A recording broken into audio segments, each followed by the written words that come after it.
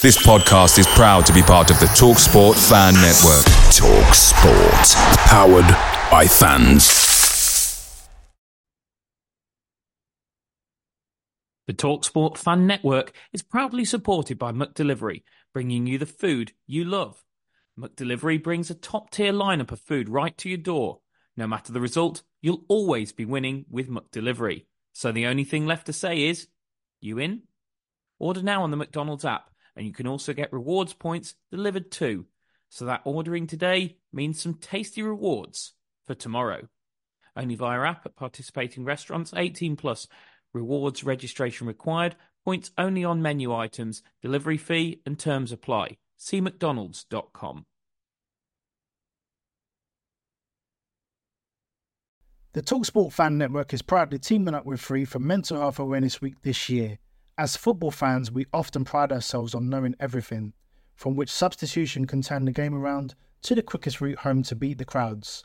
However, when it comes to discussing feelings with our friends, we might not always feel as confident. That's why we're here to equip you with the right tools so you can reach out to those who can help. If your mates are struggling, let them know that the Samaritans are free to call on 116 123. That's 116 123.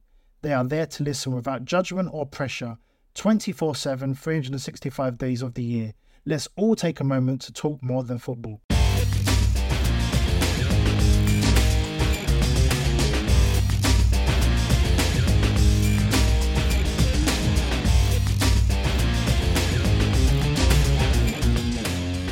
Well, hello and welcome to Albion Analysis with me, Chris Hall, and him, Pete George. Well, we did the season review, the overview of Albion's season, where it went wrong, where aspects of it went right, why there are reasons to potentially be cheerful. But today, we're going to take a more granular look into the squad and with very much a view to next season. So we're going to start off going through positions. We're going to dedicate a podcast to each area of the pitch because we don't want to rattle through this and have to do goalkeepers, defenders, midfielders, attackers, all in one podcast, because that's either A, going to be a very long pod, or two, A and two. My goodness me, that's even worse than my intro that got timed at 9 minutes 3 seconds by a listener last week, Pete. Which, by the way, I do quite like the fact that how long I talk for at the start of these pods is now being timed and my record being tweeted to me, which I have to say I appreciate. Do you want to say something at this point, Pete, just so that you've actually got a word in the first 2 or 3 minutes? I thought you were going to try and beat your record, but no, I'm gonna save that for a few weeks and kind of like spring it on someone where I talk for like 14, 15 minutes. you could just do it on a week where I'm not about and just talk for the whole 50 minutes and have people waiting for me to come in. I was going to say, how long do you reckon I could get into the pod before people realise you're not actually here? I think it'd have to be at least 20 minutes. Yeah, I think I could pretty much string out a 20-minute pod pretending that you're here and never throwing to you, and people actually would would think that I'm indulging myself, which would be fairly reasonable given on past experience, to be honest. But yeah, we'll go through each area of the squad. Today will be dedicated to the goalkeepers and defenders because I think there's not going to be a great deal to say on the goalkeepers, but I think the defenders is going to be a pretty dedicated area. I think it's an area where we feel there needs to be a little bit of turnover, a little bit of work, certainly a bit more increased depth. So we will have a look through it. We will talk about the players that we've got and whether we think they should stay or not. We will talk about the younger players and say whether or not we think they're ready to step up and be a part of the first team squad or whether they need another loan. And if we say players should go, we will very much do it through the lens of what is realistic. So, we will come on to this, for example, but to give you an example, there are many people out there who probably think Carl Bartley has reached the end of his West Bromwich Albion journey. Okay, but the reality of the situation is who is going to take him at his age with 1 year left on his deal. So that's very much going to form a part of our discussions. But to start off with, Pete, we'll start off with the goalkeepers. And Mr. David Button, I think let's start number one with the number one, which we started the season with. I mean, statistically the worst goalkeeper in the league, let in nearly half the shots he faced. I mean, he should certainly not go into next season anywhere near the number one shirt. There's no doubting that. Ideally, we go into next season with him not as a West Bromwich Albion player, but due to the foolhardy nature of us throwing a 2-year deal at him, which I cannot for the life of me understand. We have a contract with the guy for another year, and to be honest, I don't for the life of me, Pete, see how we move him on. I don't see who in their right mind would take him. I mean, he's the only use I can see for him is as a bench warmer. Well, you can get cheaper blankets. Well, yeah, I mean that's probably the only way that we could move him on as a number two. They're sometimes a bit of a specialist breed where they're happy to sit on the bench and kind of just well, not be miserable about it and not bring the mood down and just kind of be ready for when they're called upon. I mean, we had Myhill for a number of years and he kind of did that perfectly with Foster, didn't he? And from what I understand, they he had a did. great relationship. They did. I mean, just jumping in there, just because I work with the pair of them. Boaz is just an unbelievable bloke, just like so happy and upbeat around the training ground. Consumed more Red Bull than I've ever seen one human being consume, which I'm not quite sure how healthy that was, but he was just a bundle of energy.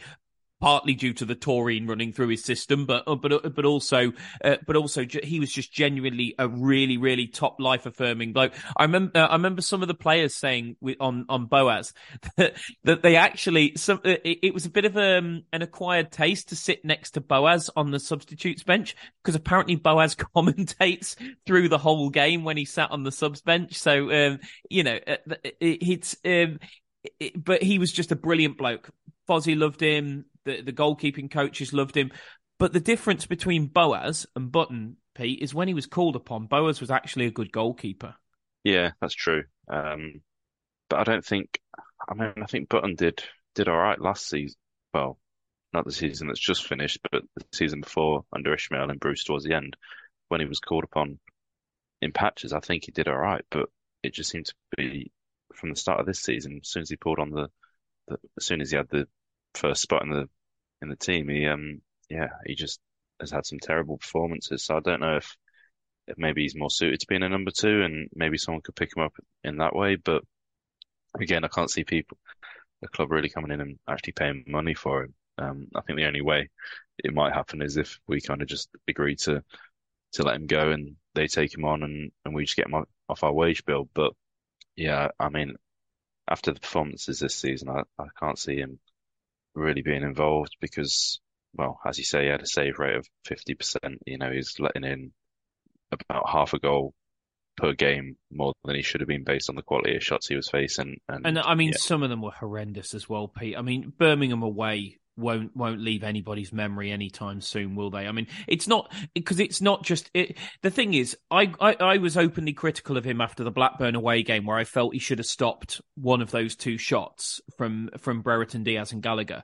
But if that had continued as the type of goal he was letting in, he'd have probably got away with it to a certain degree. People like us would have highlighted the data, but to the larger to people who don't look at the numbers and just looked at the games, they would say, okay, but these aren't horrendous goals that he's letting in. But it's when he started letting in goals like he did against Birmingham away, the one against Swansea where he gets caught underneath the cross. I mean, these aren't mistakes, Pete. They're howlers, and there's a big difference. yeah, and I mean, I think in some respects he's probably better off with a move away because it felt like it was just, he was low on confidence and that wasn't helping him, and he was letting in weaker and weaker goals, and then his confidence would drop even more. So maybe a move away and being like a number two at a club would suit him because he'd be less in the spotlight as he's at Albion. Because I struggle to see how he gets himself back into the picture for any perform for any to get any games at the Albion anymore because we've got Alex Palmer and Josh Griffiths as well who have both been both been pretty good this season. Who will come on to in just a minute. I thought for a moment there, though, Pete, you were going to do a PR job for David Button. Interesting to see this morning because this is very pertinent, given that we're going to spend the next 3 pods talking about players and transfers and recruitment and things like that. Interesting to see a bit of a PR job on Ian Pearce being done this morning. Few comments from Carlos Corberán saying that he thinks we've got a good recruitment department, and the headline I felt kind of beefed up what Corberán said. The headline referred to Corberán talking up Ian Pearce. I'm not necessarily sure he did that. I felt he was clearly asked a direct question about what he thought about the recruitment department and what else is he supposed to say other than good guys, good doing a good job, etc., etc. He's certainly not going to go in the press and say negative things. I have to say, I take what Corberán has said in the press today about Ian Pearce and the recruitment department. Anybody who listens to this pod regularly knows that I don't rate Ian Pearce one little bit. I think he's done an awful job since he's been at the club. I don't think the recruitment department is fit for purpose. That's my personal opinion. You know, I've not worked in recruitment. And again, anybody who listens to the pod regularly knows I have a lot of friends who do work in recruitment. So whilst I don't have direct knowledge from working in recruitment, I like to think I speak to people in the industry enough to have enough knowledge to have an opinion. And my opinion is that I don't think Ian Pearce is good enough for the job. And when we get on to talking about the potential players that we could be bringing in, and just spoiler alert, but there's not going to be any that we're going to suggest in the goalkeeping department, because I don't think Pete or I think for one moment it's an area where we need to spend any money this summer. But when we get on to that, Pete, I think one of the big concerns is how deep are we going to go to find these players? How much research are we going to do? Because we'll talk about our defender candidates in a moment, and I've got a number written down, and most of mine, generally speaking, are because I did a little text around last night when I was writing this list, and a lot of the information I had around the ones that I've highlighted are good character, leader, things like that. Because I think that's an area where we've let ourselves down in the past, in the recent past, is not buying the right characters. And it does concern me that will Ian Pearce do the depth of research? I don't buy the little bit of PR propaganda that's gone on today around him. I think it's the only thing Corberán could say in answer to that question. I don't think the guy is good enough. And if I'm honest, where I would start West Bromwich Albion's recruitment this summer is with some recruitment staff, is with a sporting director. If I'm honest, if we could make one key signing this summer, that would be it for me. That would be the biggest area where I would like to see us recruit. I don't know about you. Probably is quite an important area. Well, it definitely is quite an important area, because if you don't have the right staff in there, how can you expect to bring in the right players? As I've said before, I know they've brought in a couple of non-league scouts, but you should see how you're going to bring non-league players straight into the championship and it work. I mean, Brandon Thomas-Sante is maybe proving me wrong there, because he's not non-league, but one league away from being non-league, and I think he's done excellently in his first season in the championship. But again, the route to getting him in was not through quality scouting, was it? I mean, there's something to be said for having friends in the industry who can recommend players to you, but call me new-fashioned, because the old-fashioned way probably was to ring people up and go, "What about this guy?" But call me grumpy or whatever, but I don't like that. I feel like there's more luck involved than judgment there, and I would much rather that we had an extremely strong database and a good scouting network who were scouring these networks, rather than picking up players that your pal rings you up and goes, "He's worth a look." Yeah, I think obviously having the connections is key, and you need those relationships, but you're better off finding the players yourself and then using your connections to kind of get a bit a bit of an understanding of what the player's like, personality-wise, how he trains, etc., and then using your connections. I don't think your whole recruitment should be based on my mate here has told me he's a good player. Let's have a look at him. It should be okay. Who's good? You find them, and then you go and speak to people and use your connections and relationships. But yeah, obviously improving the recruitment department is going to be very important, especially after the article that Elias Burke put out talking about the transfers that we made, and where it was kind of revealed that we signed Thomas Asante because he's Bruce's son-in-law's teammate or whatever it was, and Eric Peters was his neighbour, and all of this. We feels like we actually need to go out and do our own recruitment rather than just kind of using these connections as we just said.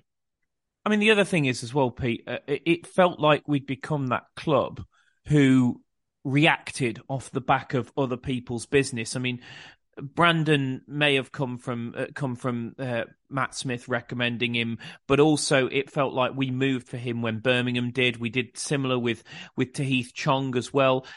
And I remember back to my days at the club that when we were very, very good at recruitment, it used to be a bit of a running joke around the recruitment department that there was a list of sort of like 3 or 4 clubs. I won't name them, but 3 or 4 clubs of a similar size to us in the Premier League. This is back in the Premier League days. That our recruitment department used to say, wait till it breaks that we're in for that guy. And you watch that club, and that club will go for them. Because, they're basically not doing their own scouting, but they know West Brom scouting is good. And they're waiting to see who West Brom go for and then trying to poach them. I don't know. I kind of felt in the summer that's where we got to. Yeah, and I didn't know that was a running joke within the club, but I always felt that whenever we were linked with a player, it seemed like West Ham would go and be linked with a player as well. So yeah, it felt like we were always the ones kind of either that or West Ham making derisory bids for our players. That was a very Golden Sullivan trick back in the day of convince your fans that you're actually in for players when you're offering millions below market value for them. Yeah, but it felt like back then when we had the recruitment that was led by Dan Ashworth. Yeah, it felt like we were leading the chase and other clubs following us, but now it feels like we're the ones that are following other clubs around and trying to take them off their hands once they've spotted players. A bit like it felt like it was with Brandon Thomas Asante in Birmingham, and obviously Tahith Chong as well with Birmingham. It felt like, well, that one we seemed to come in just maybe a little bit too late, but did similar with Davis as well at Watford, didn't we? I mean that seemed a very late move from us. Yeah, that was another one. We were just again too slow and just behind the queue of other clubs that have started the process before us, and like you say, we were just kind of reacting, and if we'd done our own recruitment and got our own list, then maybe we might have gotten early enough to lead the chase and be in a better position to bring players in. But yeah, I mean that was another famous or infamous article or just an interview actually, I think it was, that Bruce said that there wasn't a list, but there you go. Yeah, and that's it. So, as I say, I'm not buying the PR around Ian Pearce, and I would like to say this as well, categorically on record. I am always happy to be proven wrong, and admit that I'm wrong if I'm critical of someone within West Bromwich Albion, as I've been critical for pretty much the entire time we've been doing this pod of Ian Pearce, that if he proves me wrong, I will gladly eat a nice big slab of humble pie, and I will say so on this pod. And I really hope he makes me do that, because I would like nothing more than for us to have an excellent recruitment department. But my honestly held view, and it is just my opinion, my honestly held view at this moment in time is that we don't have that, and that it is going to cost us down the line. Fortunately, we don't have to do any recruitment in the goalkeeper department, because whilst Button has been an unmitigated disaster in the season just gone, Pete, we've got 2 excellent young-ish goalkeepers, because it's very easy to talk about Alex Palmer in terms of being a young goalkeeper, but the reality of the situation with Alex is that he is 26. I mean, it's still young for a goalkeeper, but it's also fairly experienced at the same time. And then obviously you've got 21-year-old Josh Griffiths as well. Now, obviously, Palmer had an outstanding time when he first came into the side. His numbers make for very, very, very pretty reading. 44% of games he had a clean sheet in. Absolutely incredible. That was over 50% at one point before he got injured. So his numbers were absolutely incredible. 72% of his shots on target was saved as well. He's done very, very well. Griffiths' numbers are not quite as impressive, although it's worth saying, I mean, he's still got 40% of his games clean sheets, which is extremely impressive. I have to say, though, because I know there's some people out there who think Palmer is significantly the better goalkeeper. And for some reason, I mean, I make the mistake of looking on at some of the sort of verging on troll comments from people.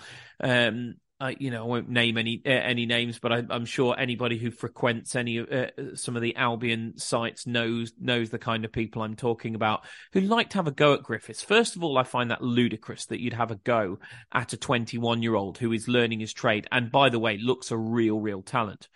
But the other thing is, actually, when you look at the two goalkeepers, Palmer and Griffiths, through the lens of when they've both had a similar defence in front of them, their numbers aren't that dissimilar at all. Palmer's excellent numbers, and he did have excellent numbers, and he turned in some excellent performances, but they were largely with that extremely settled back four and two defensive midfielders in front of him of Furlong, O'Shea, Peters, Townsend, Yokoslu, Malumbi. Now, when Griffiths came into the side, around that time is when that defence and that midfield started to get disrupted with a few injuries. And it's interesting that affected Griffiths' numbers a little bit. And when Palmer comes back into the side, which is a fairer comparison to Griffiths' numbers, because he obviously had to suffer with a disrupted defence, Malumbi and Yokoslu not fully fit. Actually, Palmer's numbers are very similar to Griffiths'. I like them both, Pete. I think they're both really good goalkeepers. They're both young enough that they've got tons and tons of football in front of them, and I think they can compete the heck out of each other next season for that number one shirt. But if you're saying to me, how much is there to pick between them? For me, it's a slip of paper between them. I think Palmer is marginally the better goalkeeper, and that all that probably is, in my opinion, I don't know the blokes personally, but all that probably is just the little bit of maturity that comes from being 5 years older than the other bloke. But in terms of talent, in terms of what they're doing on a pitch, okay, Griffiths has let the odd goal in that he shouldn't do, but then again, so's Palmer. So in the latter part of the season, not in the earlier part when he came in, but in the latter part, Palmer let one or two. I take you back to Millwall. He's dived the wrong blooming way for the goal. So you've got to look at that and say, goalkeepers just make mistakes. That's not me having a go at Alex Palmer, by the way. Goalkeepers make mistakes. They have moments. Saw David De Gea chuck one in the other day. He's been one of the best goalkeepers the last 10 years. Goalkeepers chuck one in from time to time. It happens. So Josh Griffiths not keeping out Ben Brereton Diaz's strike against Blackburn is not a condemnation of him as a goalkeeper. I just think we're really lucky in that area. I'm staggered, by the way, that it took Steve Bruce 11 games to drop David Button. Do you know how many games it took Carlos Corberán to do the same thing? Two games. And he kept a clean sheet in the first one. I mean, he only had to face one shot on target, as I recall, but he kept a clean sheet nonetheless. It took him one look again at Birmingham away at David Button, and he went, no, I am not costing my season, my job on this bloke. Steve Bruce persevered with him for 11 games, and there's a big part of me that thinks that potentially cost us our season. It cost Steve Bruce's job. No, not necessarily any bad thing. It cost Steve Bruce's job because I don't think he was the right man for us in the long term. But I think Steve Bruce, if he dropped Button earlier, probably would have got a lot more games as West Bromwich Albion manager. And I think that we would have got a lot more points in the early part of the season if he'd actually axed Button when he should have done. So he shouldn't be anywhere near. But in terms of the other two, Pete, I don't think there's anything really between the two of them. I think they're just both really, really good young goalkeepers. When Palmer came in, he seemed to be performing excellently and, had some of the best numbers in the league for the metric prevented goals per 90, which takes into consideration the quality of the shot, whether it's in the corner, how hard it's been hit, etc. And it judges you on how you'd expect the average shot stopper to perform, and 0 is average. But then he kind of dropped off a little bit, and over the whole season he's averaged minus 0.01 prevented goals per 90, so very marginally under average for what you'd expect the average keeper to save. But saying that, it's above the 50th percentile, so he's actually in the top half of goalkeepers, which is slightly confusing. But either way, he did drop off towards the second half of the season, but he was still performing, about average for his shot stopping. And Josh Griffiths, if you consider his loan spell as well, then he was at minus 0.02, which again is just it's about average in terms of shot stopping. Much better than what David Button was, but I think the other thing that they both have is the fact that they come for more crosses as well. And again, it's very close between the two of them. I think if you look at the percentile ranks for each metric, and we'll post this out, then you can see that they've both kind of got similar numbers.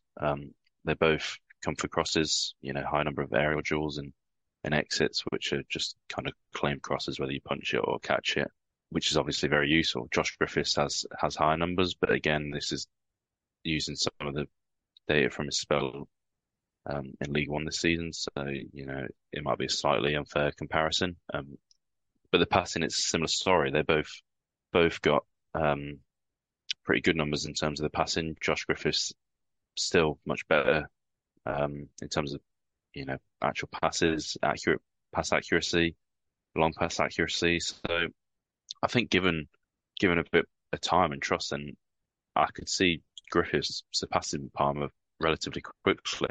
I think both are good options in this division, and I really don't think we need to be looking at any goalkeepers. But yeah, I think it'll be an interesting battle between the two of them. Unless we sell one of them, of course. Well, that's true, but even then, I wouldn't think if we sold one of them, I wouldn't look for a number one. Would you? No, I trust the other one that we've got and probably look to bring in a number two. Again, I suppose it's difficult if we do sell one of them, whether you do look to bring in a number two, because if you can't move Button on, do you just trust him to be your number two and rely on him if he gets called upon? Oh dear God, no. But then have we got the budget to bring in a number two and actually spend money on one? I'd probably rather see Ted Can sit on the bench, Pete, if I'm honest with you. Yeah, that's true. That's another option. But I think, he's extremely inexperienced. Did he get a loan move the second half of the season? I believe he did, yes. Yeah, I think he went somewhere relatively local. But yeah, I mean, apart from that, he's not got any experience of senior football, I don't think. But yeah, I think that would be a bit of a risk if he was trusted with the spot on the bench for the keepers. Well, that's everything on the keepers for now. As I say, I don't think either of us think that we should be looking for any replacements in those particular areas. We'll take a short break now, and after the break, we'll have a look at Albion's defensive options.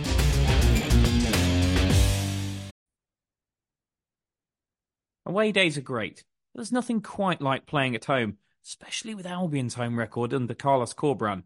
The same goes for McDonald's. Maximise your home ground advantage with McDelivery. You in? Order now on the McDonald's app. At participating restaurants, 18 plus, serving times, delivery fee and terms apply. See mcdonalds.com. The TalkSport Fan Network is proudly teaming up with Free for Mental Health Awareness Week this year. We understand that the journey as a supporter isn't always smooth sailing, but rest assured you're not alone. There's a vast network of fellow fans who share your passion and may be experiencing similar challenges. Honesty is key in any relationship. If your friend asks you how you are feeling, tell them honestly. If you're going through a difficult time, let them know. Opening up about how you are feeling can really make a difference. After all, they are your mates for a reason. Let's all take a moment to talk more than football. Hello and welcome back to Albion Analysis. So we looked at the goalkeepers in the first part. Now, Pete, it's time to turn our attention to the defenders. And I think the first place to start is with Albion's centre-back options, because I think this is probably the area where I think out of the whole squad, there's probably the most decisions to be made. Now, I think realistically speaking, we said at the start, whether or not we think players should get moved on or not, we said we'd very much do this through the lens of what we think is realistic. Would it be fair to say that I don't think either you or I think in any way, shape or form it's realistic to move Semi Ajayi or Carl Bartley on this summer? 29 and 31 years old, respectively. Of course, Bartley has 1 year left on his contract. I have to say I don't see anybody coming in and either taking over their existing deal, which in Bartley's case in particular is going to be particularly chunky, and I just don't see people paying fees for them. Ajayi's had a very inconsistent season. I don't see anybody scrambling to come and get him. I think Bartley's still a very good defender at this level, as long as you play to his strengths and let him be a box defender. But at 31, and the other concern with Bartley, which will stop people sniffing round him, is injuries. 7 starts this season. I until I went and did the data, I didn't even realise it was that low, Pete. But he's only started 7 matches this season. I mean, I just don't see any way, even if there was a desire to, that we move those 2 players on this summer. No, I think we'll struggle. That's where we've got to be realistic, isn't it? That I think in an ideal world, you'd move one of them on, probably Bartley coming towards the end of his career, and probably isn't the kind of centre-back that we want playing under Corberan. I think you'd probably want somebody that's a bit better with the ball at his feet and has got a bit more technical ability, rather than just somebody who's going to be, kind of just solid and head away crosses and win. It could be a massive threat from set pieces under Corberan, given how proficient Corberan is at organising those. Yeah, of course, he's excellent in the air, in both boxes, so it's going to be a threat from set pieces. But does his strength from set pieces kind of outweigh maybe his weakness of him being able to successfully and regularly play out from the back? I'm not so sure. I think we'd be better off with somebody that's got that aerial ability, but is also a bit more of a technical centre back and will be more comfortable with the ball at his feet and playing out of pressure. But yeah, when we've got a budget like ours, I suppose we've not got the beggars can't be choosers, can they?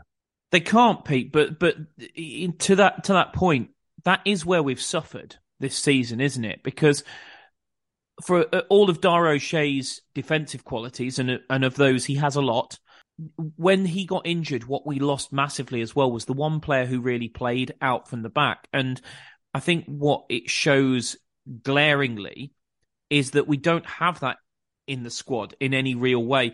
And I do think if we're going to get that, that's probably something we need to go external for, because we haven't got it anywhere really, have we? Eric Peters has tried to do that job. I have to say, I don't think he's very good at it. I've written notes here on each player, and my notes on Eric Peters are very, very short. Consistent but limited is my take on Eric Peters. I like him. I think he's solid. I think you're just going to get 7 out of 10, 7 out of 10, 7 out of 10 over and over again out of Eric Peters most weeks. And I am a fan of his, but you ask him to play a bit more of an expansive game, carry the ball out from the back or start to play out from the back. And I think you're going beyond his skill set. Semi can't pass. He can carry the ball out. but he can't pass for me. Some of his distribution is beyond woeful, to be honest. And then I look at the two that are coming back, and Kipre, everything I've seen in the data, he basically looks like a younger Ajayi to me, Kipre, because again, his strength is very well. Actually, that's probably not entirely fair in terms of his offensive output, because he carries the ball out from the back as well, like Ajayi does. That's where the similarity lies. I think where there's a big difference, and where Kipre has got the upper hand on Ajayi, is that Kipre, the threat he offers from set pieces is actually extremely high. And Ajayi, it's an area for a guy who is as tall as he is, should be offering more, and he lets himself down. I think my problem with Kipre is that, does he fit into our system? Because he seems to, every time I've seen Kipre have a really good game, it seems to have been in a 3 centre-back formation. And if we are going to continue with 4 at the back, I wonder whether Kipre can play that situation, that formation. And then just purely focusing on the passing numbers, Caleb Taylor is something of a quandary, just because Cheltenham have not asked him to do that this season. His passing numbers are really poor, but then that might just be down to style of play. So we don't know with Caleb Taylor. We might have a player who's capable of doing that, but has just not been asked to do it. But there's nothing in the data to suggest that outside of Dara O'Shea, we've got anything in Semi Ajayi, Carl Bartley, Eric Peters, Caleb Taylor, or Cedric Kipre that can replace Dara O'Shea as a ball-playing centre-half in the existing squad. And for me, Pete, it's probably something we need to go external and recruit. Yeah, I think I tend to agree with all of those summaries. Ajayi he seems to get panicked on the ball a bit, and he's got that long diagonal in him sometimes, but sometimes he plays it absolutely perfectly, and it's a brilliant ball from kind of the right back area into the left wing area, and it's perfect. But so many times it seems to just either pull it or slice it, and it doesn't come off. He just doesn't seem to be able to pass out consistently. Like I say, sometimes he does it well, but then it's just not consistent enough for me, and he quite often looks panicked. I think Bartley is just, as we've called him many times, is more of a box defender. If you feels like a kind of centre back that Tony Pulis would like to use, which is no disrespect to Bartley. He's got his strengths, and he's much better in the air than probably any of our other centre backs. But And it is worth saying as well, Pete, that it is important to have somebody who can do that, especially in this division, because there are certain clubs who are going to just put balls into your box. So you look at, for example, if Bartley had started that game against Rotherham away, I think that result would have been very, very different. Yeah, he probably would have dealt with Hugill a lot better than the centre backs that played did. So there's definitely a use for a centre back like Bartley, but I feel like more often than not, we're going to want to be able to build up from the back and play through, kind of bring the pressure onto us and then play through it. And I wouldn't be comfortable with Bartley doing that every game of the season. So it's a fine balance to get it right there. I'm a bit unsure on Kipre. I think he's fairly just well-rounded. He just seems to be quite average in a lot of aspects and not be brilliant at many, if any. Is he one of those players, Pete, that quite often actually fans kind of like, just because he does just every now and then have this like mad drive out from the back and end up on the edge of the opposition penalty area, that he will leap almost his entire body height for a header from a corner. He kind of does the stuff for the cameras, if you like. But if you're a coach, you're probably pulling your hair out a little bit because you don't get the levels of consistency you would like out of him. And whilst the sort of drives out of defence and everything might look good, I think we touched on this last season when we were analysing him, that actually the expected threat of where he loses the ball isn't particularly high because he tends to lose the ball quite high up the field. But what that doesn't take into account is the fact that Kipre then can't get back if they break. So even if he loses it on the edge of the opposition penalty area, the XT of that is low, losing it there. But if they get the ball forward quicker than Kipre can get back, the expected threat suddenly becomes really, really high. And I just wonder whether Kipre is one of those centre-halves that as a coach, particularly a coach like Corberán, who plays the small margins and is very, very meticulous in finding those fine details to win games. If I was Corberán, I'd be looking at Kipre and going, if I'm looking at that, literally, a lot of one-goal victories in a season, you are not consistent enough to make sure that I get enough of those one-goal victories. I can't say I've seen much of him this season at Cardiff, but last season when he did play a couple of games for us, it felt like he was very much suited to back three in a way that it kind of allowed him to dribble out with the ball, and it also allowed him to be quite aggressive in his challenges. He could kind of try and nip in front of a striker or a winger and win the ball when it was going into their feet. Whereas if you play in a back two, if you do that and you get it wrong, you're a bit more exposed. But, in a back three, you've got your other centre backs to sweep in behind and cover you. So I'm not sure whether he would be suited to a back two, a back four, two centre backs. And I wouldn't be against moving him on. I think he was quite well liked at Cardiff, and I think. Well, I think Lamucci has said publicly that he would like to keep him, but he's just not sure what our plans are with him. So I think but the big problem moving any player on, particularly to another Championship club, Pete, and as we found when we sold Callum Robinson to that very club, have they got the money to pay for him? Yeah, and most Championship clubs probably don't have the money to pay for players. I think, what do we get for Callum Robinson? About 2 or 3 million, which. Don't think it was even as much as that, mate. I think it ended up being about 1.5. Was it? Which seems like a real bargain for Cardiff, but there just doesn't seem to be anyone it feels like transfers are either going to be around that amount or they're going to be much higher from Premier League clubs. There doesn't seem to be anyone able to pay kind of in the middle of the range. Well, let me put. Because somebody put on social media that they thought we could.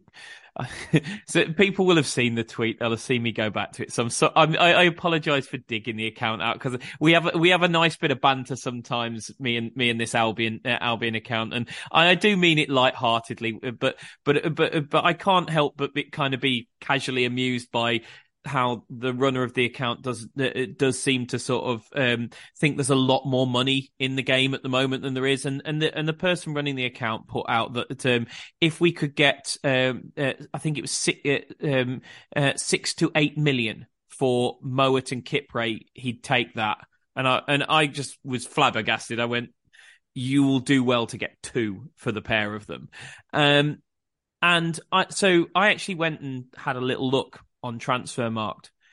Do you know how many clubs in the entire Championship paid 3 million or more for a player last season? Just off the top of your head, if you were to guess how many of the 24 clubs in the Championship paid 3 million or more for a player last season at any point last season? I guess 5. 1 out, 6. So the 3 relegated clubs, Sheffield United, Middlesbrough, and the other one who chucked a bit of money at it was Hull. Nobody else paid over £3 million for a player. And there's going to be even less money in the Championship this season. If anybody thinks for a moment that if we're selling to Championship clubs, and let's be honest, our last 2 finishes have been 9th and 10th. So the majority of our sales are probably going to be to Championship clubs. It's not like we're the team that's finished 3rd and missed out on the playoffs, and a bit like with Huddersfield last season, where people came knocking for Toffolo and O'Brien. That's not going to happen with a lot of our players. When we're looking to sell, and with the players that we're looking to sell, the majority are probably going to be to the Championship. And if anybody thinks we're going to get significant fees, we are talking. In terms of fees for our players, the ones that we can shift for fees, the majority will be in the hundreds of thousands or at most at most, the top end that we will be able to get for anybody is about 1.52 mil, isn't it? Yeah, I can't imagine it being much more. And it's, yeah, like I say, you feel like it's either selling to Premier League clubs who are going to pay a bit more, but we probably don't have the quality of player that any Premier League clubs are going to come knocking. Or you're selling to Championship clubs who don't have the money. So it's going to be, yeah, 1, maybe 2 mil. A surprise if it's anything more than that. So it's a difficult one because, like with Callum Robinson, I think he's probably worth more than what we got for him, but there's just no one there that's able to pay more. So it's kind of a decision you've got to make. Would you rather, maybe sell him for lower than what his actual market value is, or would you rather keep him and still have him on your wage bill? But with the way the relationship had gone there, I think it was probably the right decision. But I think Cardiff got a bargain for him, to be honest. And it could be the same this summer for a couple of players if we do have to sell. The one that is the exception to that rule, Pete, where I think there is some serious value in the player is Dara O'Shea. Now, obviously, his injury doesn't help, but we've already seen pictures of him running on the grass in a knee brace, so he seems to be well on his way to being back. And I would imagine that if he had to have a medical this summer with somebody, I'm sure he would pass it. I've had one person in recruitment circles say to me, potentially sort of like 6 to 8 million would be realistic for Dara O'Shea. I think he's probably the only player in the squad that could fetch that kind of money, because DK possibly, if he'd had a full season scoring goals, might have been able to. But Swift and Wallace, as good as they are too close to 30 or over 30. I think Wallace has turned 30 now, to fetch that kind of money. Again, your Koslu, similar problem. Malumbi's just not. I mean, the difference O'Shea's got over someone like Malumbi is O'Shea has had a season in the Premier League and has shown up quite well in that season in the Premier League. So Dara is the one which could fetch some decent money. How tempted would you be if you were Albion to take that money? I think we highlighted on last week's pod that our drop off when Dara came out the side was horrendous in terms of our defensive numbers. So having this conversation is not us saying we don't rate Dara O'Shea. I can categorically say on the record, both Pete and I rate Dara O'Shea extremely highly and think he's a very, very important player to West Bromwich Albion. But at the same time, you have to look at the assets within the squad and say, who can we sell at their market value to the Premier League? And I think the only one in the whole squad for me that we can maximise the market value out of and probably get a Premier League club interested in is Dara O'Shea. And as much as it pains me to say it, Pete, I have to say, if somebody came knocking with about 8 million quid for Dara O'Shea, you'd have to take it, probably bank some of that money to pay off things like the loans, and then use some of the rest of it to go and get a few frees in other areas. That's where I am. I think if £8 million came knocking for Dara O'Shea, as much as I don't want to do this and I don't want to see Albion sell their best players, I think I'd have to take it. Yeah, I think I'd be very, very tempted if an offer of 8 million came in, but I'm still not sure I can see it. I think I'd be surprised if we got offered more than 5 million for him. But yeah, I think 8 million, you gotta consider it. I mean, he's got 2 years left on his contract, so you get to a point where it's either can we time down this summer for a few more years, or if not, then you're probably going to look at trying to get a bit of value out of him and moving him on. That in itself is very dangerous, because obviously if the loan repayments kick in and we start throwing, say, a 25 grand a week contract at Dara O'Shea for the next 3 years, whilst you're guaranteeing that you get a fee for Dara when you sell him, you've got to pay that contract if Dara remains a West Brom player. Yeah, and after last summer, we've got a few players that are tied down for a few years on what appear to be quite big contracts. So it's a risky game at the minute, especially with the loan hanging over our heads and an owner that's just disinterested. So yeah, it's a very difficult decision, which is why I think if you do get an offer of 8 million, then you got to seriously consider it. As much as I'd hate to see him go, because I think he's our best centre back quite comfortably, and one of the players that's adapted to Corberan's system, probably the best or one of the best, and just seems to be just seems to be a great bloke to have around the club. Has been given the armband, and yeah, I can't imagine any Albion fans would have much bad to say about O'Shea, to be honest. Is that kind of where you're at, Pete? Is that you take one of two positions on Dara O'Shea this summer? You either sell him for his value and cash him in, or you try and tie him down to a longer term contract and you make him club captain. For me, what the one thing you don't do this summer is you don't. I think this would be the worst thing we could do: not sell Dara O'Shea, but not tie him down to a new deal, and therefore he runs into the last year of his contract, and you end up in a very Sam Johnston, Johnny Evans, Zoltan Giri type situation where we could lose one of our best players for nothing, or even a best case scenario for an extremely reduced transfer fee due to him being in the last year. Especially if he has another good season next season, and he's only going to increase interest in him, increase the kind of offers he's getting for his wages, and just probably be more tempted to just run down the contract. But yeah, I think we need to do something with him. I mean, from a purely fan perspective, I'd say I'd love to see him given a new contract and made club captain. But if you look at it a bit more, a bit deeper, a bit more analytically, you probably want to consider, is that going to be good for the future of the club, and are we going to be able to afford it in 3 years if we tie him down to a decent sized contract? Yeah, from that perspective, I think you've got to say that if you do get a good offer for him, which in my opinion is probably 8 million or more, then you've got to consider it and take out the emotional aspects of it and just kind of think of it as, well, just purely business. Another one that we have a decision to make on, Pete, is Eric Peters. I like Eric Peters, but for me, this decision is fairly straightforward. I think you let him go. He's obviously his contract is up. He's 34 years old. He actually has soldiered well, really, really, really well through the games for us. But he has played through, I think it was a knee injury, wasn't it, for a large part of the back end of the season.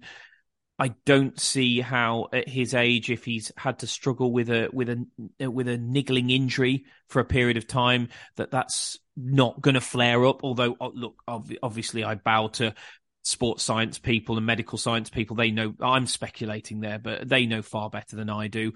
But that would be just my guess. But as I say, look, don't take that as gospel. I don't have access to his medical records or anything like that. But nonetheless, at 34. I just wouldn't be going there. And the other reason that I wouldn't be giving him another year is, if you do, we've already said we don't see Bartley and Ajayi moving on this summer. You end up with centre halves of Peters 34, Bartley 31, Ajayi 29. You might have to sell your young one in Dara at 24. I mean, we'll get on to Caleb Taylor in just a second, but to have three of your centre halves as 34, 31 and 29, that's not great, is it? I just think we need to get the average age of this squad down. I think we need to get players in who hold a value, a value, if we, like Dara, that if we need to sell them, we can for a decent amount of money. And the reality of the situation is, you are never, ever, ever going to be able to sell Semi Ajayi, Carl Bartley, or Eric Peters for any amount of money. And that for me is why I would release Eric Peters. As much as I am very, very pleased with what he's done for much of this season, it's not a reflection of his performances. It's just a reflection of the fact that I don't think we need a 34-year-old at the back. I would release Carl Bartley next summer as well for very similar reasons, not least because he started 7 games this season. And I think when you start having injuries to that level into your 30s, it can snowball into a bigger problem. And look, the thing that's killed our season is injuries, and I'm looking at too many of this squad. And I'm seeing injuries. The only one out of Dara, Semi, and Bartley who hasn't had a pretty serious injury at any point this season is the 34-year-old who I'd be releasing. So, and we'll come on to the potential replacements in a moment. But I'd be letting Eric Peters go, and I would be looking to let Carl Bartley go as soon as his contract expires next summer, and I would be looking to replace these where we can with some younger players who are a little bit more free of injury. I think you've got to keep the cycle going and not get to a point where you end up at one summer and you've got, 4 players in the same position that are all 33, 34, and you need to replace all of them at once. I think you've got to keep it kind of moving where you've got players of kind of a range of ages and they just kind of, just keep moving up into the next role, if you like. So, like Eric Peters, I think he's done well. I think he's proved to be a good signing, and I think Corberán's really liked having a left-footed centre back in that position, which is beneficial. But like I say, if we go into next season, we've got Dara, Ajayi, Bartley, Caleb Taylor coming back, and we've got Eric Peters. Then we've got a few too many players at the end of their careers, and as you say, they become more and more risks of injuries when they get to that age. So I think ideally we'd probably let Peters go and bring in a younger centre back, but I think with similar qualities to what he has in terms of being able to play on the left side of the centre backs and being able to comfortable moving into wider areas in like early build up and allowing Townsend to push on or push inside. But I think importantly that they are a few years younger. I'd probably be looking at players, between the ages of maybe 22 to 26, 27, where they're just coming into the peaks of their career or early, just before that. And they've got a bit of time ahead of them because we've got Ajayi who, I've not got the ages right in front of me, but I imagine it's 28, 29. He's 29. 29. Obviously, Caleb Taylor's young. I think he's 21, maybe 22 now. He's 20. 20, even younger than I thought. And Dara O'Shea's kind of in the middle. I think he's 24, if I had to guess. He is. You're good 24. At this game. Not bad. Play too much Football Manager, I think. And now, how tall's Connor Townsend? 5'5", is he? Yeah, only when stood in a hole. Yeah, but I think it's important to have that kind of cycle of centre backs, and just in every position, you've got to keep the age profile of the squad right, and not have too many players that are young and inexperienced, but not have too many players that are older and more susceptible to injuries. So I think if we do keep Peters on, then we might be, might have the average age, if you like, of centre backs a bit too high, and just kind of play the risk of them getting injured more often and maybe not being as athletic as we'd like. You mentioned Caleb Taylor there. Where does he fit into all of this for you? Because obviously he's coming back from what has been an excellent loan at Cheltenham. They've obviously stayed up very comfortably, and were one of the favourites to go down, especially after Mike Duff moved on to Barnsley as manager. But you put some data out the other week, which we retweeted on the pod account. So if anybody hasn't seen that, go back and have a look at it. And I think it showed Caleb Taylor as the third best defender in League One this season. I mean, I had a trawl through that data, Pete. Things that jumped out at me: he wins duels, both aerial and on the ground. He does actually dribble out of defence. He plays a lot, which is always an important factor. 45, 90 minutes this season. His positioning is good. He's a goal threat at corners. To be honest, the only real negative in his data is his passing, but then he's not really asked to pass at Cheltenham. So, it's difficult to know whether he's good or bad at that when he's not really asked to do it at all. How ready do you think he is? I mean, my take is he would 100% be in the rotation for me in terms of our centre halves. Would I be starting the season with him? No, probably not. As a 20-year-old who's completely untried at championship level, I would, depending on who we've got available, whether it's Dara and Semi, whether we sign someone, whether we let Dara go, whether it's Semi and Bartley, whatever that looks like, I would probably start the season with two of the more experienced ones, but I would probably anticipate that as injuries come, Taylor gets his chance and probably takes it and probably never lets whoever he replaces back into the side. Yeah, I think he's had an extremely good season at Cheltenham. I was speaking to a Cheltenham fan who's a performance analyst, not sure where, but working in the professional game, and he was saying that he's probably the best loan centre back they've had in the past couple of years, and they've had some very good ones. Now, off the top of my head, I'm struggling to remember. I think Jacob Greaves and Rodon? Joe Rodon. Yep, that's the one. Yep, I think they've had them in recent years, and he said that Caleb Taylor this season has been better than either of those two were when they were at Cheltenham. So I think that's extremely high praise. And his numbers, that back that up as well. I think he's, as you say, in his duels, his aerial duels, defensive duels, all really, really highly ranked. Just interceptions as well. I think on the whole, he's just kind of all his defensive metrics are excellent. It's maybe helped by the fact that he's playing for Cheltenham, who probably have teams attacking them quite a lot. So in terms of just tackles made, interceptions made, it's going to be higher. But even in his success rates in his duels are high, so that's promising. And as you say, he's about 55th percentile in terms of his progressive runs per 90, so he likes to carry the ball out from the back. But his passing numbers have been the weakest part. But Cheltenham aren't known for their passing out from the back. I think they got one of the highest number of long balls per 90. In fact, I think it was the highest number of long balls per 90 in League One, and the four flows for possession. So it's not like they're a possession side, and it's not like he's been given his chance to showcase what he can do with the ball. I think a lot of the time he kind of has the ball and goes along with it. But if he was put in a more possession-based side, would it be different? I think it's difficult to tell unless you give him a chance. But he's still very young for a centre back, so it's probably part of his game that he can develop.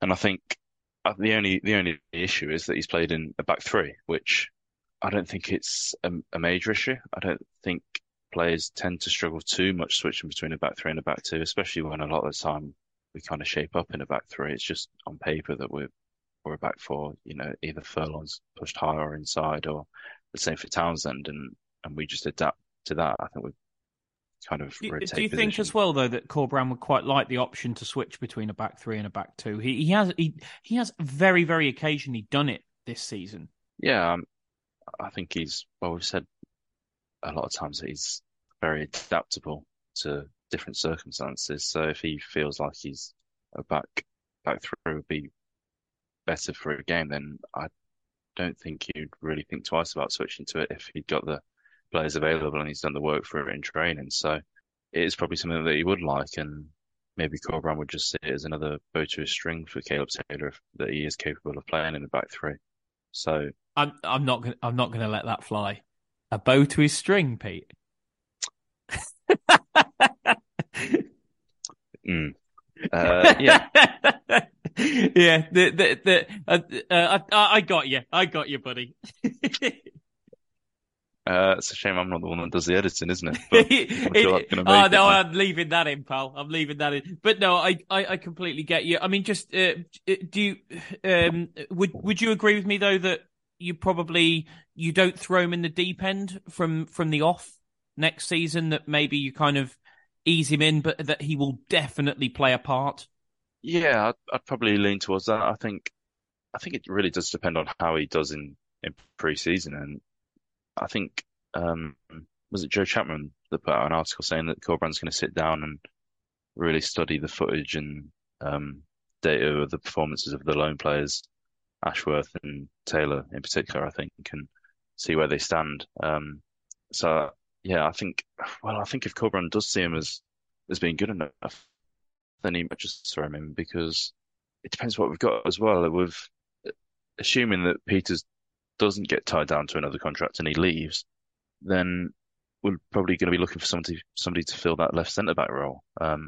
So I think he's probably in consideration as much as the other centre backs that are being at the club this season. So yeah, I mean, unless we sign somebody specific for it, I think it's that position is probably available for somebody to take. And if Caleb Taylor impresses in pre-season and in training and from everything that Corberan studies beforehand, then I wouldn't be too surprised if he was thrown in. And it may save a bit of budget for elsewhere if he is capable and Corberan can trust him to play that role. Just talking about options for centre halves, a few names to just chuck around before we quickly move on to the fullbacks, and you'll be relieved if you're giving up much of your day to listen to this that we'll be able to get through the fullbacks a lot quicker than the centre halves because there's less of them. But in terms of centre half options, Pete, I think we've both been largely looking at the options on the free transfer market. The one that jumps out prominently is Jake Cooper at Millwall, 28 years old. A lot of what I've looked at here are I've been looking for guys who I think are really leaders, who've got some fight in them, and also in terms of Corberan from set pieces. I mean, geez, what a threat Jake Cooper would be, but does he present a little bit of a problem in the sense that, as you said with Carl Bartley, he's not necessarily that well suited to Corberan's style of play? Would you worry the same about Jake Cooper? Yeah, I think so. Obviously, it's kind of a tricky situation because we're largely looking at frees, but we also need somebody that's actually going to suit the style of play that Corberan wants to play. And yeah, there's definitely big question marks over whether Jake Cooper can play that way. I think, yeah, he was a bit more of a box defender. I mean, I remember looking at Murray Wallace from Millwall last season, and his numbers stood out as really impressive. But I think he's since signed a new deal. But I think Jake Cooper was. Yeah, they knocked Danny McNamara off my fullbacks list as well by signing him to a new deal, which really annoyed me. Yeah, I think Jake Cooper was. I think he ran much better as a box defender, which probably isn't the kind of centre back that we're looking for, as I've said previously. I think we're probably looking for somebody that's got a bit more technical ability to play it forward and build up from the back. One that I do, let's just go through. I'll just run off a couple and then you can kind of give me your feedback on them, Pete. Jack O'Connell is on a free from Sheffield United now. Given what I've said about the injury problems within our squad, he's 29. He hasn't played a game since 2021.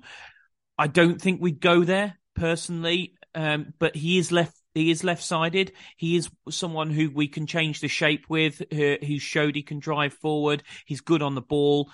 And he's one that if you found you could get him fit, you might actually find you've got a bargain. But to be that long, to be over 2 years without a game, I just think he'd be an enormous risk. So I personally wouldn't go there. Jack Robinson from Sheffield United appears to be going on a free. Again, 29. Again, left-sided centre half, carries the ball well, wins aerial duels. He's got loads of shot creating actions as well. I mean, I'd like to see Jack Robinson, but concerns would be he is 29 and also how much money would he want? Also, are Sheffield United going to try to keep him? Remains a question. It doesn't. I've had a little look Googling around and I can't really see it. There seems to be differing opinions. A lot of fans would quite like him to stay, but whether or not he will is another question. And then just a couple more names to throw into the mix, Pete. Dan Scarr, 6'2" centre half from Plymouth. His contract is up. He is in talks with Plymouth over a new deal. He's 28. Guys from Birmingham, ex-Walsall player, had an excellent season at Plymouth this year as they've got promoted. I think he'd be a decent option. And one that I would love to see, but I think it's very, very unlikely because I think from everything I've read direct quotes from him saying that he wants to stay, is Alfie Jones at Hull.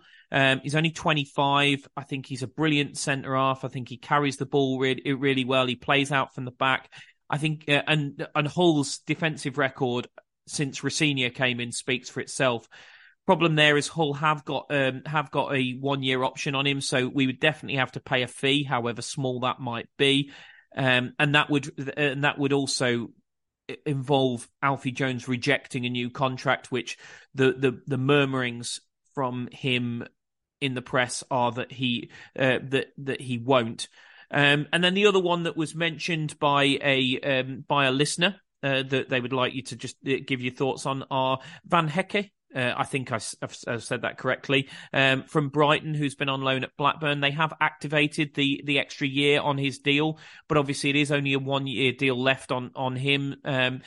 Again, might be a little unlikely. He said he doesn't want to go out on loan again. So we would probably have to try and sign him permanently if we were going to take him, and probably would have to prove to him that we could show him Premier League football.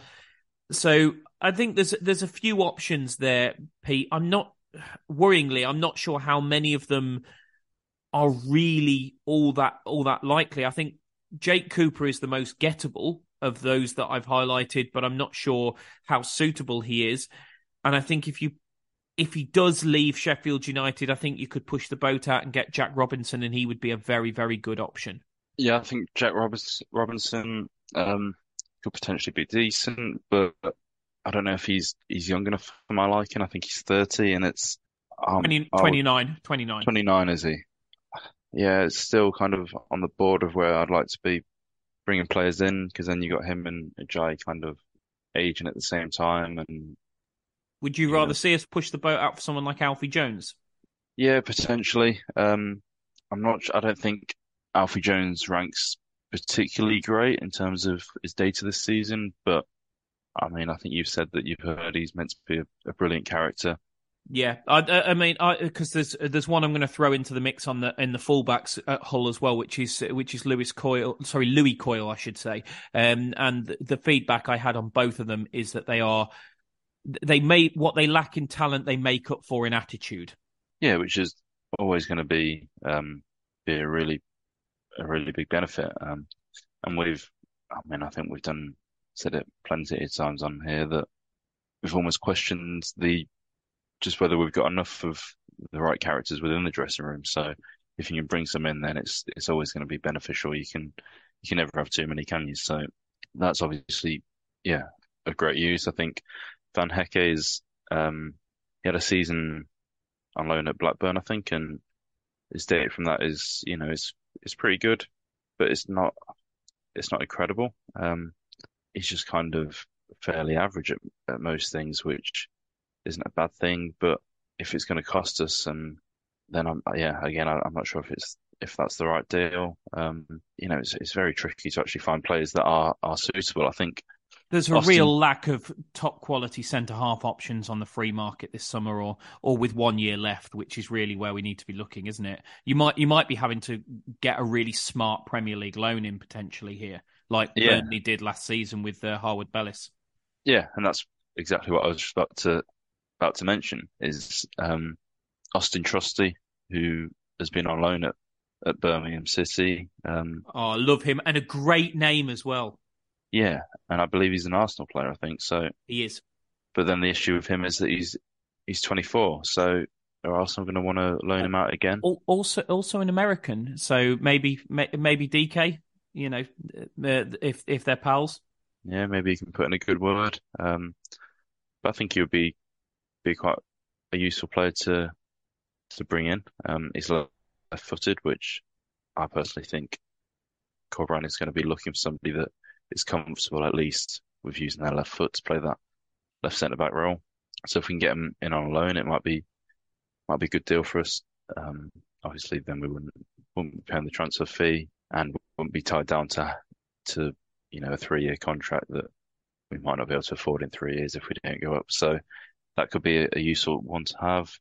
I did have a look at. Sorry, Pete. I was just going to say, is that something we've got to explore? Because I felt it was criminal last season that we did not use the Premier League loan market in terms of young players. Obviously, we brought Albrighton in the end in January, but I mean, the guy's in his 30s. We're not talking about Premier League 2, 20, 21, 22, 23-year-olds here. I thought it was absolutely horrendous that we did not use the Premier League loan market last summer.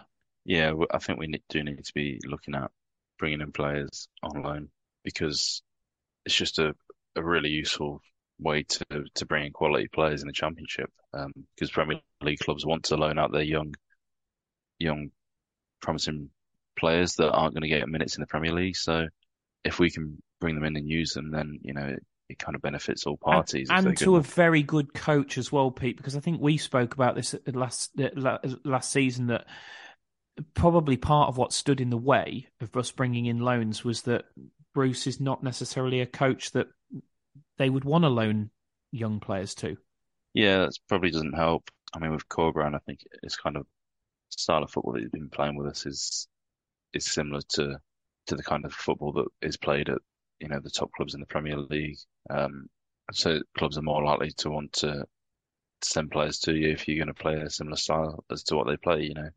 Clubs set up now from youth football to senior football. They quite often like to play the same football so that those youth players can transition into the first team relatively seamlessly. They don't have to pick up a new style of football when they come in. So if Premier League teams are loaning out players, I'm sure they would like them to go to clubs that are playing at least similar kind of footballers to what they play at their own clubs. So in that respect, it's probably easier to bring in loan players under Corberán than it was under Bruce. And it's definitely a market that we should at least be exploring because, as I say, it's kind of a good deal for all parties, especially when we're not sure what our financial future is going to be looking like and how we're going to look in 2 or 3 years' time. Whether we can actually afford contracts that we're potentially offering out this summer in 3 years' time is going to be a big question. So having a player on loan for just one season and then having them off the wage bill is going to be a benefit.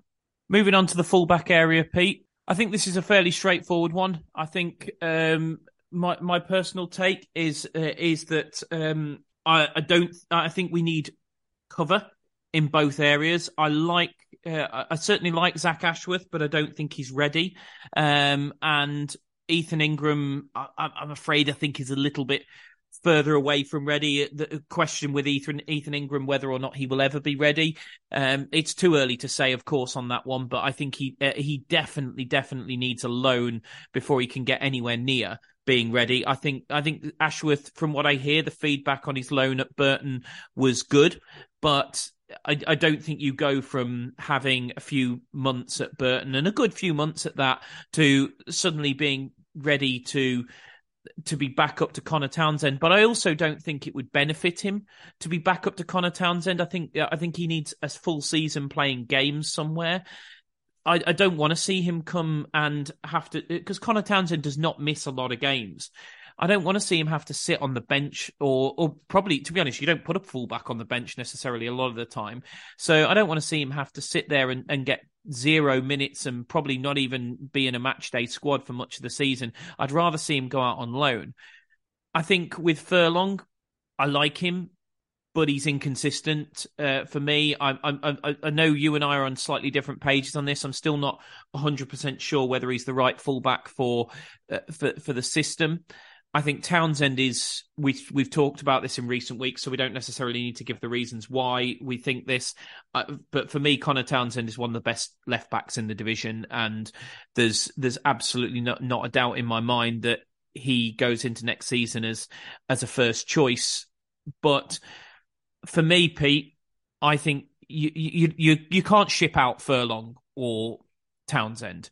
I don't think there will be a load of suitors for them.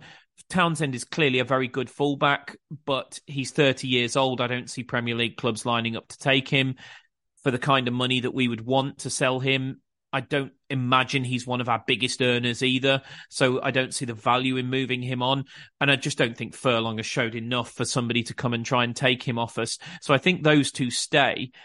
I think Ashworth and Ingram need to go out on loan, which means desperately, we need some backup to Furlong and Townsend. And personally, I would be looking at the left back slot and saying, if you can find a left back, I mean, for example, say you brought in Jack Robinson as a centre half. Jack Robinson has played left back before in his career as well. Same with O'Connell, if he was to come in, but again, given the amount of football he's missed, that's unlikely. I think you would probably say, well, Townsend doesn't miss a lot of games. So if you brought in somebody like Robinson, you'd probably have a degree of faith that Townsend will probably only miss at most 4 or 5 games a season. So you can probably get away with a centre-back / left-back in that role. I would like to see a specialised right-back brought in to challenge Furlong, because I'm not 100% convinced on Darnell Furlong. I'm not convinced he's the right player there, and I would like to see us be able to rotate that position a little bit more, and to see if somebody can really challenge Furlong for that role, because I don't think we haven't had a naturalised challenge to Darnell Furlong's right back position probably since we had Nathan Ferguson. What do you think?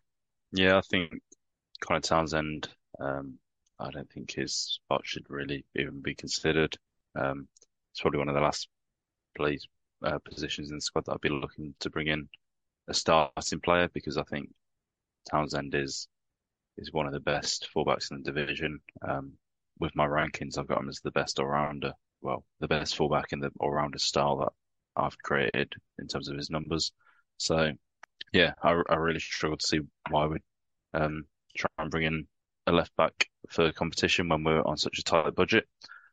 Ashworth, which is a little bit, which in a weird sort of a way is a tiny little bit frustrating, because one of the best frees that seems to be available this summer is Ryan Manning, which I don't think we really need, but I think somebody is going to pick up one heck of a player. And before we started this pod, Pete, we did have a look at his numbers.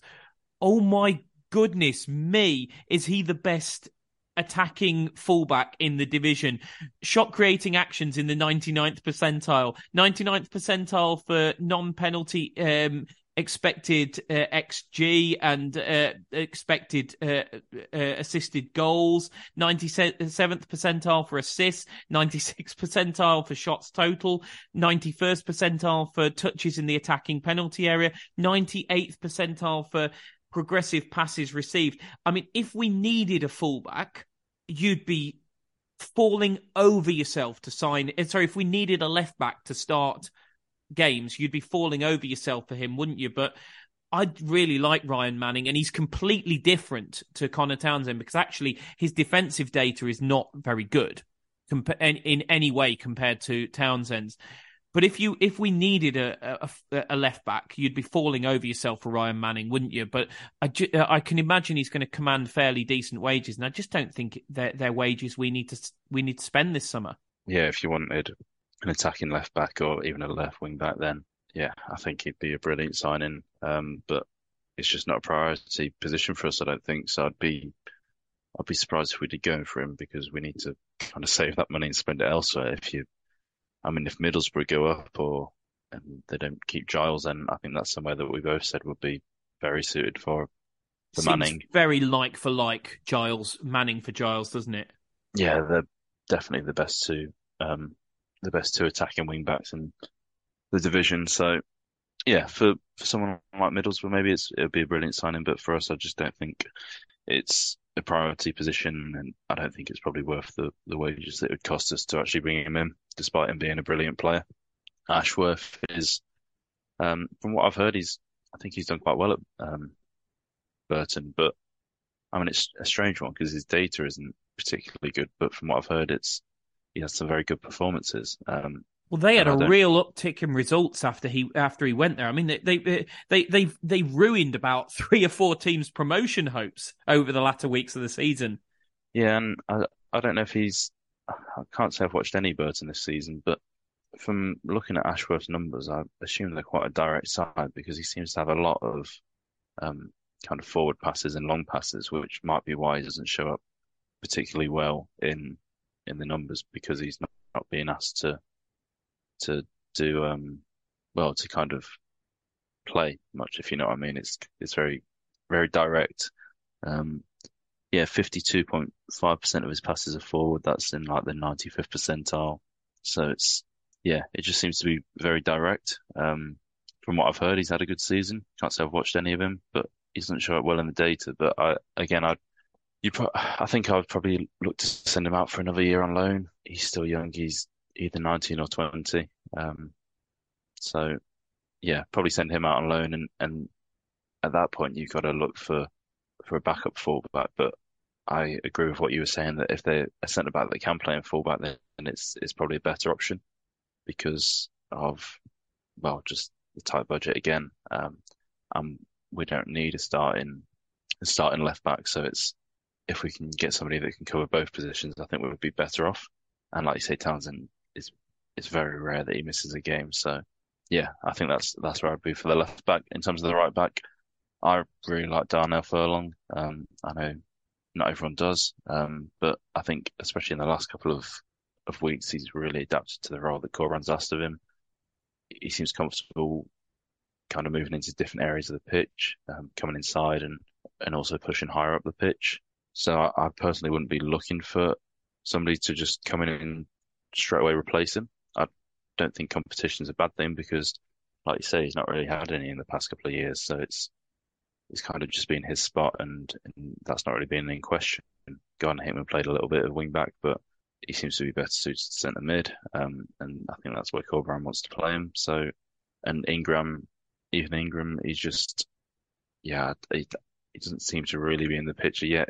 It feels like another one that could He probably got do the torn apart at Derby, mate, in the League Cup. I mean, I just don't think he's there. I really don't think he's there yet. Yeah, and he's very young.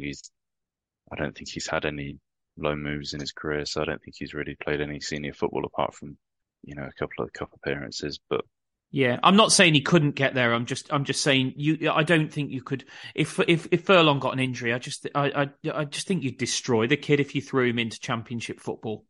Yeah, exactly. He's probably one that you look to loan out and just try and get him a bit of experience. You can't rely on him to suddenly just walk into the squad if Furlong gets injured and be good enough to play in the Championship. I think that's a completely unrealistic expectation of him. So it'd be better suited to a loan, I think. So in which case you need to bring somebody in, and yeah, I think you'd want somebody that is going to be able to challenge Furlong and maybe take his spot off him. But yeah, well, I don't think we need a new starting fullback, but I think we could do with somebody that will challenge Furlong. Yeah, Furlong's quite well rounded. I think he can do most things at a reasonable standard. He seems to, as I say, be one of the players that has been quite comfortable in the Carlos Corberan side, and he seems to link up and rotate with Mulumby and Wallace quite well. Who I think they'll both be key players in the squad next season. I don't think that's really in question. Not to ruin any of the future episodes, but I think it's good to have those connections in the squad and kind of understand who you're playing with. In terms of fullback options, look, I really haven't highlighted any left backs. I put Manning down on my list, obviously, because as I say, I think he's one of the best free transfers around. But I don't think he's for us. He'd be a cracking player, 26, and he's completely different to Townsend. If we actually were a very rich Championship club, I'd be 100% saying go for him and play Townsend in the games which suit Townsend and play Manning in the games that suit Manning. But we haven't got that luxury, and I wouldn't be going there. At left back, would you be similar to me in that you'd probably quite like to see a Jack Robinson or a Jack O'Connell, if he could prove his fitness, who can play centre half and left back, and that solve that problem? And at right back, the options I've got here, I think my number one by a country mile is Zach Viner at Bristol City. Now, he has got a 1-year option on his contract in the club's favour at Bristol City. So we would almost certainly have to pay a fee for him, but it's not been confirmed yet that he signed a new contract, a longer-term contract. He might, but he can play multiple positions. He can play right back, centre half. He's also skippered them at times this season, which speaks volumes for his character. He's only 25. He's the right age. And similarly, you've got Louis Coyle, as I mentioned, at Hull. Similar problem in that they have a year's option on him. But again, he's skippered them. He's 27, so he's a decent age. I think they are the two that jump off the page to me as right back options. Again, Hoyle can tuck inside if you need to. I think we need to get players who've got a level of versatility in them this summer. If I was looking for a right back, I think Viner and Coyle would be my choices. The other one that it would be remiss of me not to flag, though, Pete, because we talked about the last time Furlong had any real challenge was from Nathan Ferguson for that right back position. Well, he's on a free this summer, and he can play right back, centre half, and left back. Again, he hasn't played a lot of football, but would you be half tempted to see if you could bring Nathan Ferguson back? It'd be interesting to see how the fans would receive that one, but he is an option. I mean, maybe he's had a bad time in London, and he just wants to come home. I think. So my question to you really in terms of recruitment is, with the left-back slot, would you probably be looking for a left-sided centre-half who could also play left-back like Robinson or O'Connell? And at right-back, what do you think of the options of Coyle, Viner, or potentially Ferguson as adaptable players, certainly in the case of Viner and Coyle, who have the right leadership skill sets and might be available. They're a good age and could challenge Furlong, but also could play other positions if Furlong does continue to nail down the right back slot. I think left back here, definitely. Probably bring in a left-sided centre back that's also comfortable playing there. And with the right back position, I think Viner is a good option. I was looking at him as a centre back earlier, and his numbers stood up quite well, but that versatility to play fullback is obviously useful as well. And then Coyle ranks pretty highly in terms of the data. So I'd like to see him as well. Decent age, kind of coming to the peak of his career, and I think would provide some competition definitely. And then apart from that, I think you'd kind of be looking at the loan market. Thoughts on Ferguson? Ferguson, sorry, I forgot about Ferguson. Yeah, it's a risky one after the last 2 or 3 years, however long he's been gone. 3 years, I think. Obviously, he spent the vast majority of it injured. So it really depends what his physical state is like. If you're kind of risking a player that's just gonna get injured again, it's probably not worth it, is it? But no, but at 22, if he could prove his fitness, I imagine he would be one that you'd potentially look at and say, that's an absolute snip. And it's probably the only problem with it, I suppose, is can you take the emotion out of it from the Albion fans' point of view that, he did walk away. I personally think he had every right to. I don't think the club had shown any real interest in offering him a long-term deal until he started to be of value to them. So I actually don't have a problem with the fact that he walked away. I think I don't think as a club we can demand loyalty off players when we don't gamble on them a little bit, that we don't back them to become good players. We didn't offer Ferguson a long-term deal until he was playing first-team football, which to me is not necessarily the right way. If you believe in somebody, get them tied down before they become a real, before they basically put themselves in the shop window. And yeah, Nathan Ferguson did. We tried to keep him. We couldn't do that. It is what it is to a certain degree. But I think if he could prove his fitness, I think there may be a snip there.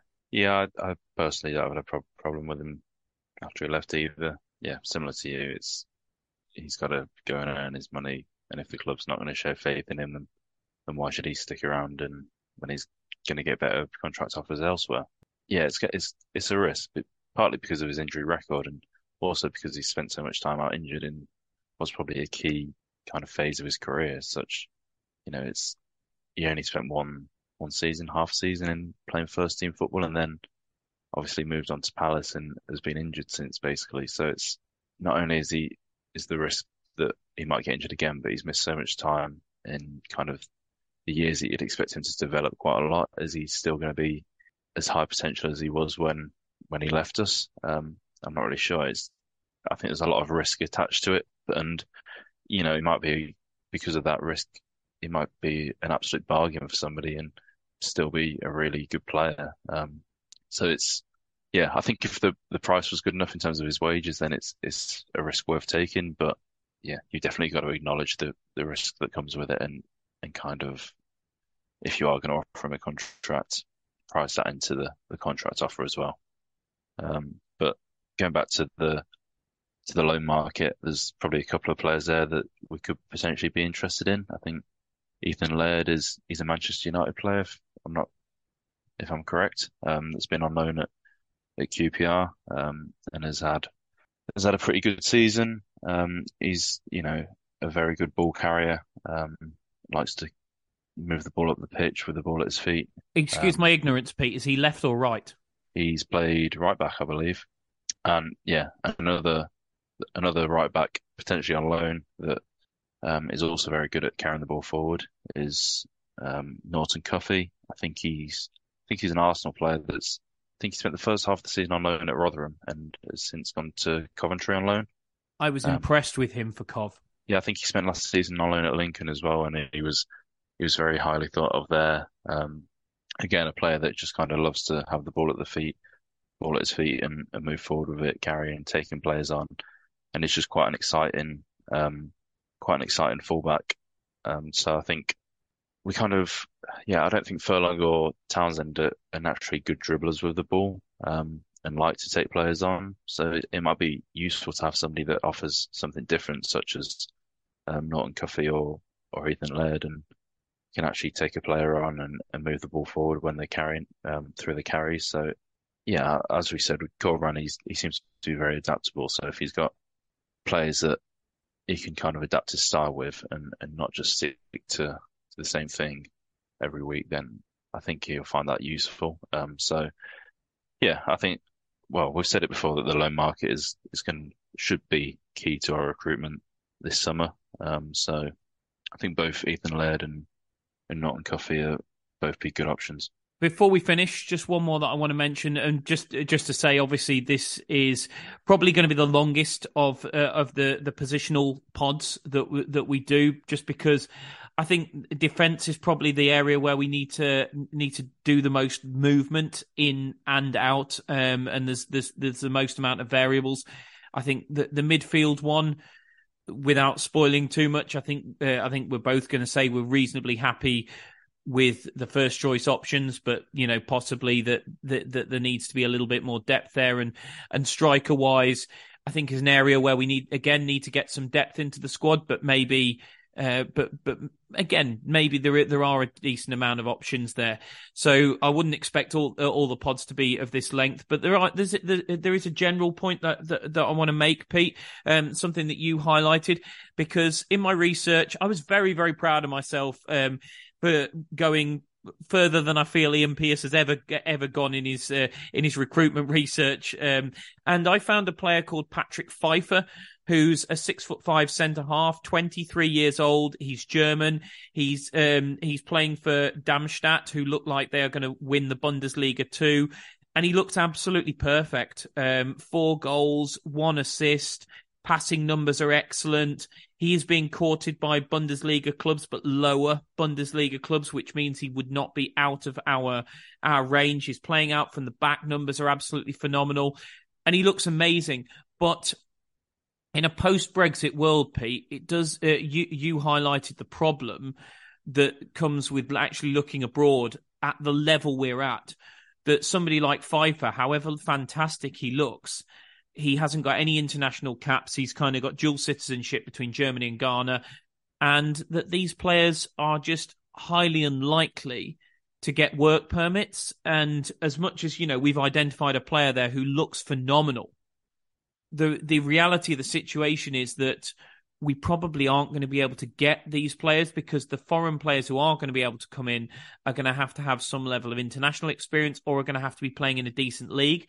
And we probably aren't going to be able to afford those players. Does that really mean that the majority of our shopping is going to have to be done in the EFL leagues or Premier League 2?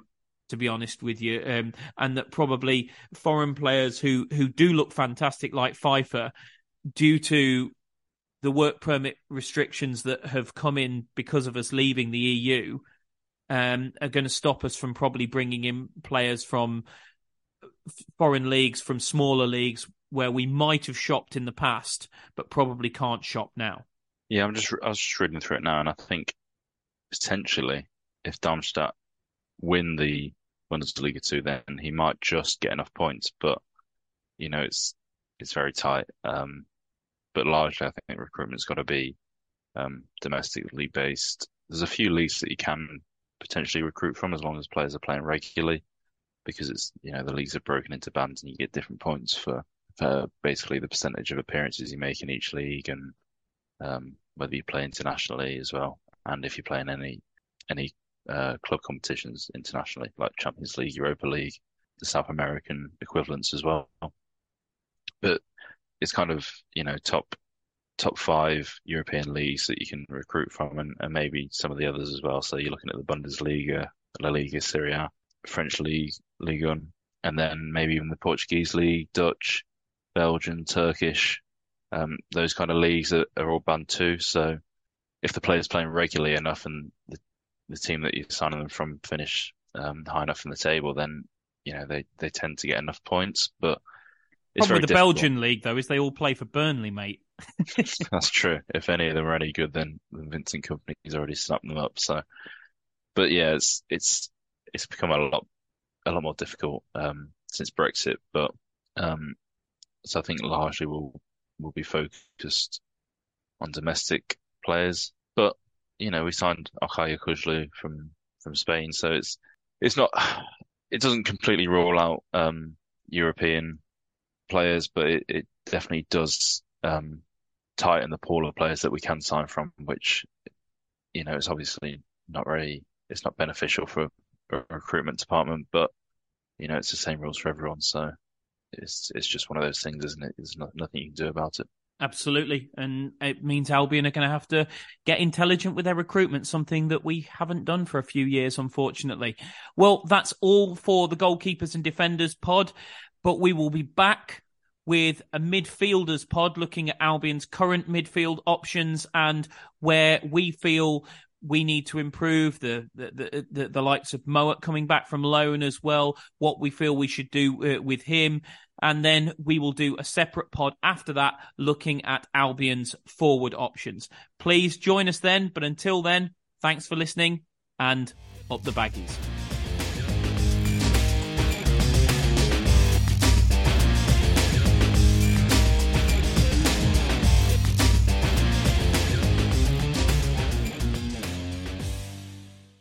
The TalkSport Fan Network is proudly teaming up with Free for Mental Health Awareness Week this year.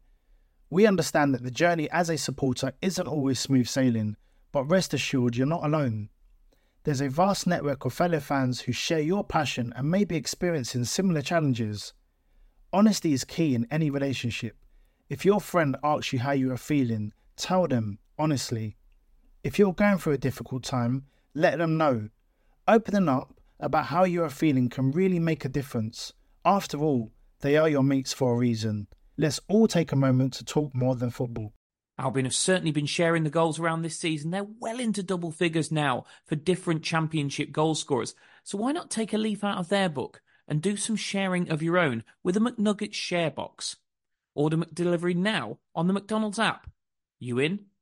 At participating restaurants, 18 plus, serving times, delivery fee and terms apply. See mcdonalds.com. This podcast is proud to be part of the TalkSport Fan Network. TalkSport. Powered by fans.